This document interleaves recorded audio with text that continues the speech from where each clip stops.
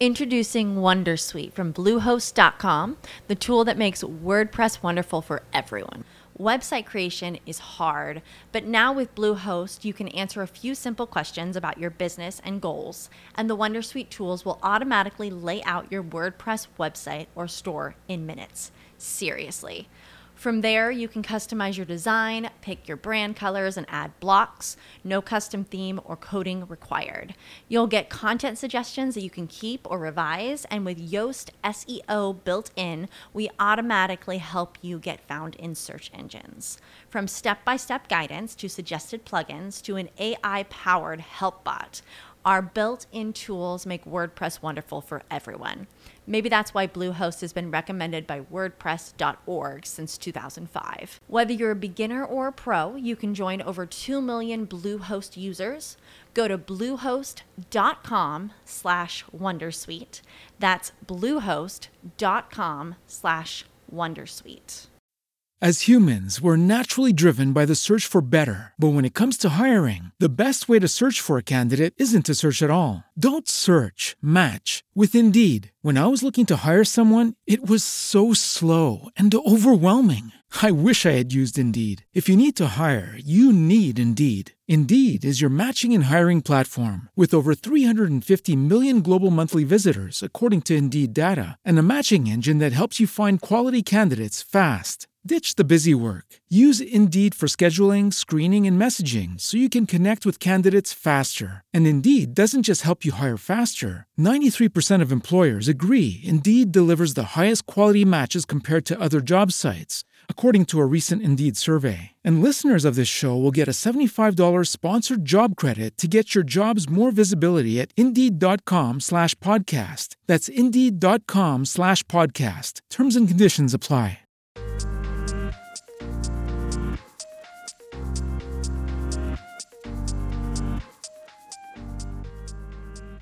Today's episode is going to be on rituals in leadership, which is a very fun, I would say, fun and powerful practice to add to your leadership. So let's jump right in. Okay, when we think of rituals, let me just check with you. When I think of rituals, I'll just say, when I think of rituals, I think of sports. I think of that, you're in the season, you wear the dirty socks every day, or you have to wear those particular shoes, or you've got to circle the block 3 times before you walk in, or you've got to go the same route every day. That is the very first thing that I think of, which I think is maybe a very American thing. I'm not quite sure. The second thing I think of, which is interesting, is more of the spiritual, cultural base of rituals that were passed through culture. Just as I said, passed through culture, passed through spiritual practices, passed through generations of family ancestry, and those are really fundamentally the two. And it's interesting because if you go just and you think of leadership, your leadership, how many rituals do you practice around your leadership?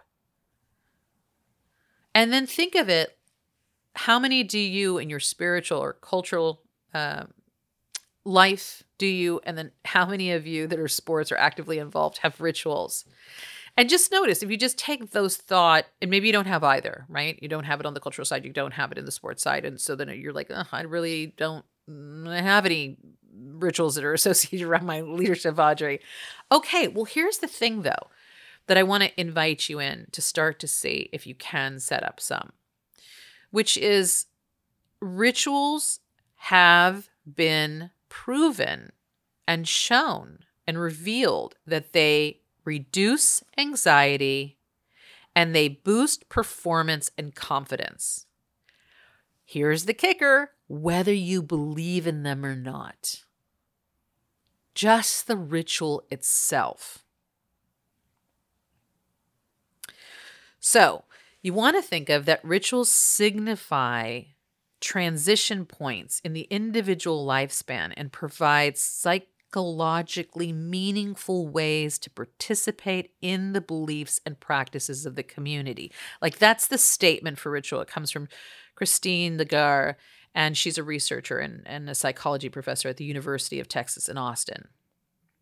And Christine, I don't think I got your name right. So if you ever want to reach out and you want to tell me, please, I apologize in advance. But so they're very instrumental, right, in not only experience of yourself, but in working with a team. And that marking, that sort of physiological connection to a transition. I'm going from one space to another is very, very powerful. So, research further states that participants who performed a ritual before completing a task, like I said, had less anxiety, but they also had less sensitivity around personal failure. So there wasn't that resistance like, oh, how's this going to go? What if it doesn't happen? So doing the ritual allowed them to do what? Surrender to the moment. Surrender to what it was they were at task with. Rituals lower cortisol, which lowers your heart rate and your blood pressure and increases immune system function. Come on, how are we not all doing rituals? So let me tell you a bit of a story about something that I took on. So I think if you've listened to this podcast, you know that I share a lot about my own journey as a leader in my transforming and owning and really cultivating my unique leaderness, if you will. And part of that journey has been around deconstructing and breaking down workaholism, breaking down aggressive, punchy, controlling, any of these kind of behaviors that come up, which are not inherent to me. I'm saying that there are ways of being and ways of operating that have been so instilled in me over the years that I've taken them on for myself, like they are me, that is the way that I am in my leadership. What? That's not the way that I am in my leadership. That is the way that I was taught. That's what I mimicked and I picked up. And that is what I was rewarded for. I focused more on what I got rewarded for. Okay, but that's not how I want to lead. My intention in leadership is to be the true expression of myself, giving everything that I have in terms of my energy and being able to take all of that energy back in and really become an infinite loop around receiving and giving. That's my personal. So I was thinking about a ritual to take on when I was thinking through this rituals and their effectiveness. And I thought to myself, I don't have any rituals, like none. And so I started thinking about the moon and the moon's power. And, just kind of going through it on a basic scientific level of saying, all right, the moon is very deeply connected to our water source. And it is an active energy that interacts with water, the going in and out of the tides, all of that connected to the moon, that our bodies are made up of a large degree of water. So if the moon is affecting all the water on the planet, well, then I would say by logic, scientifically, it's affecting me to a certain degree, my emotions, my moods, my abilities. And this is what I crafted for myself that I wanted to do and take on for 1 year, practicing moon rituals. And if you understand anything about moon rituals, you're going to have basically 2 in a month, your new moon and your full moon. And so pretty much every few weeks, you're interacting with a ritual. And so I really got into this. I went and researched a bunch about it, watched a bazillion YouTube videos, which is part of what all of us do when we're looking for something, read some books on it, talked to some people, including like shaman level people in their practices. And then as always, I like to go through a large body of information, consume it, download it, and then start to check with myself. What is my expression of doing this?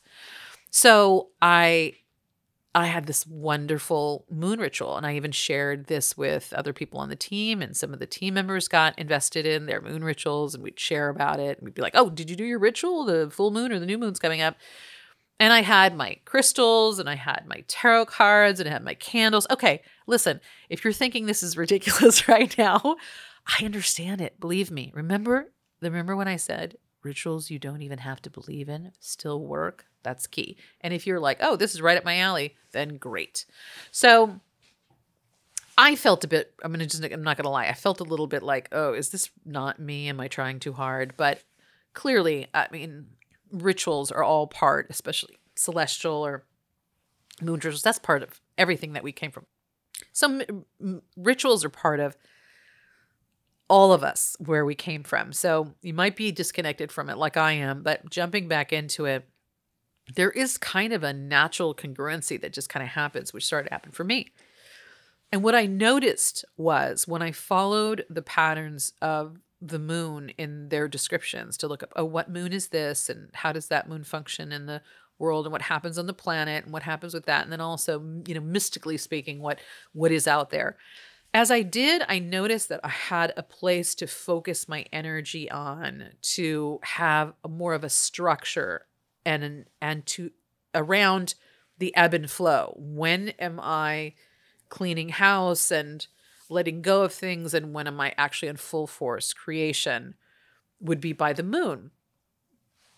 And I'm going to tell you that after a few months, there started to be this outcome that I had wrote every single month. This is what I will experience in this month, and because of these moons, and here's what I'll do the next month and that. And then I would show my team and say, look at my Excel sheet and what I wrote down. And they're like, oh my gosh, that is literally the month we just had. I mean, it was down to specifics. It got a little bit weird, I'm going to tell you, okay? But we loved it. And one of the things that it said that I was telling you about, the studies that were done, was about being connected to community. And it's interesting because the ritual naturally and inherently, whereas my default way of being is to internalize a lot. If we're going through a stressful thing at work, I'm going to internalize it and come up with solutions.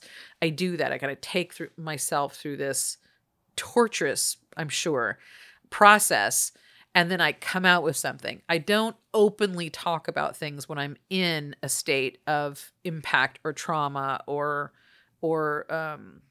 scarcity or any place that can be kind of nerve-wracking for me. I'm an internalizer.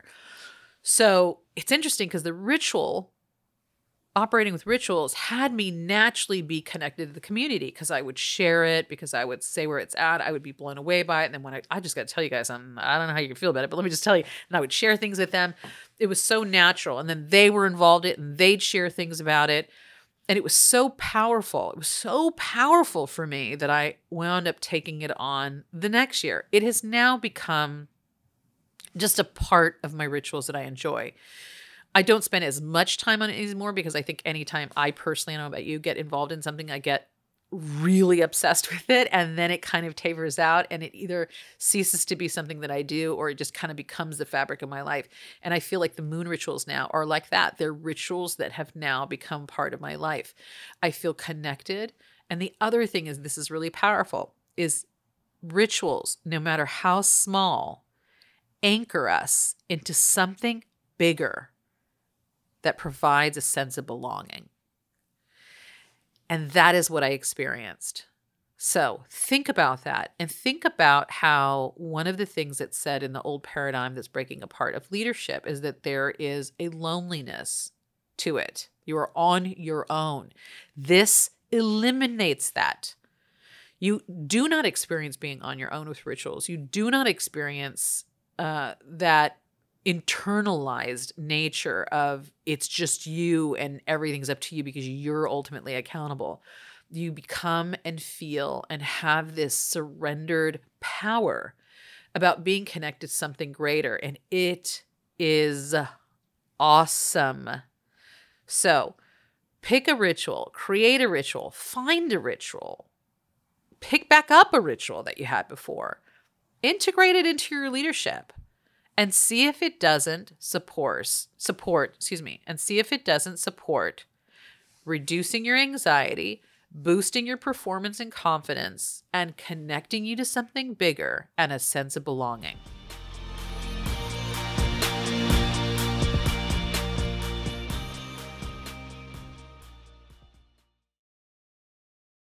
As humans, we're naturally driven by the search for better. But when it comes to hiring, the best way to search for a candidate isn't to search at all. Don't search, match with Indeed. When I was looking to hire someone, it was so slow and overwhelming. I wish I had used Indeed. If you need to hire, you need Indeed. Indeed is your matching and hiring platform with over 350 million global monthly visitors, according to Indeed data, and a matching engine that helps you find quality candidates fast. Ditch the busy work. Use Indeed for scheduling, screening, and messaging so you can connect with candidates faster. And Indeed doesn't just help you hire faster. 93% of employers agree Indeed delivers the highest quality matches compared to other job sites, according to a recent Indeed survey. And listeners of this show will get a $75 sponsored job credit to get your jobs more visibility at Indeed.com/podcast. That's Indeed.com/podcast. Terms and conditions apply.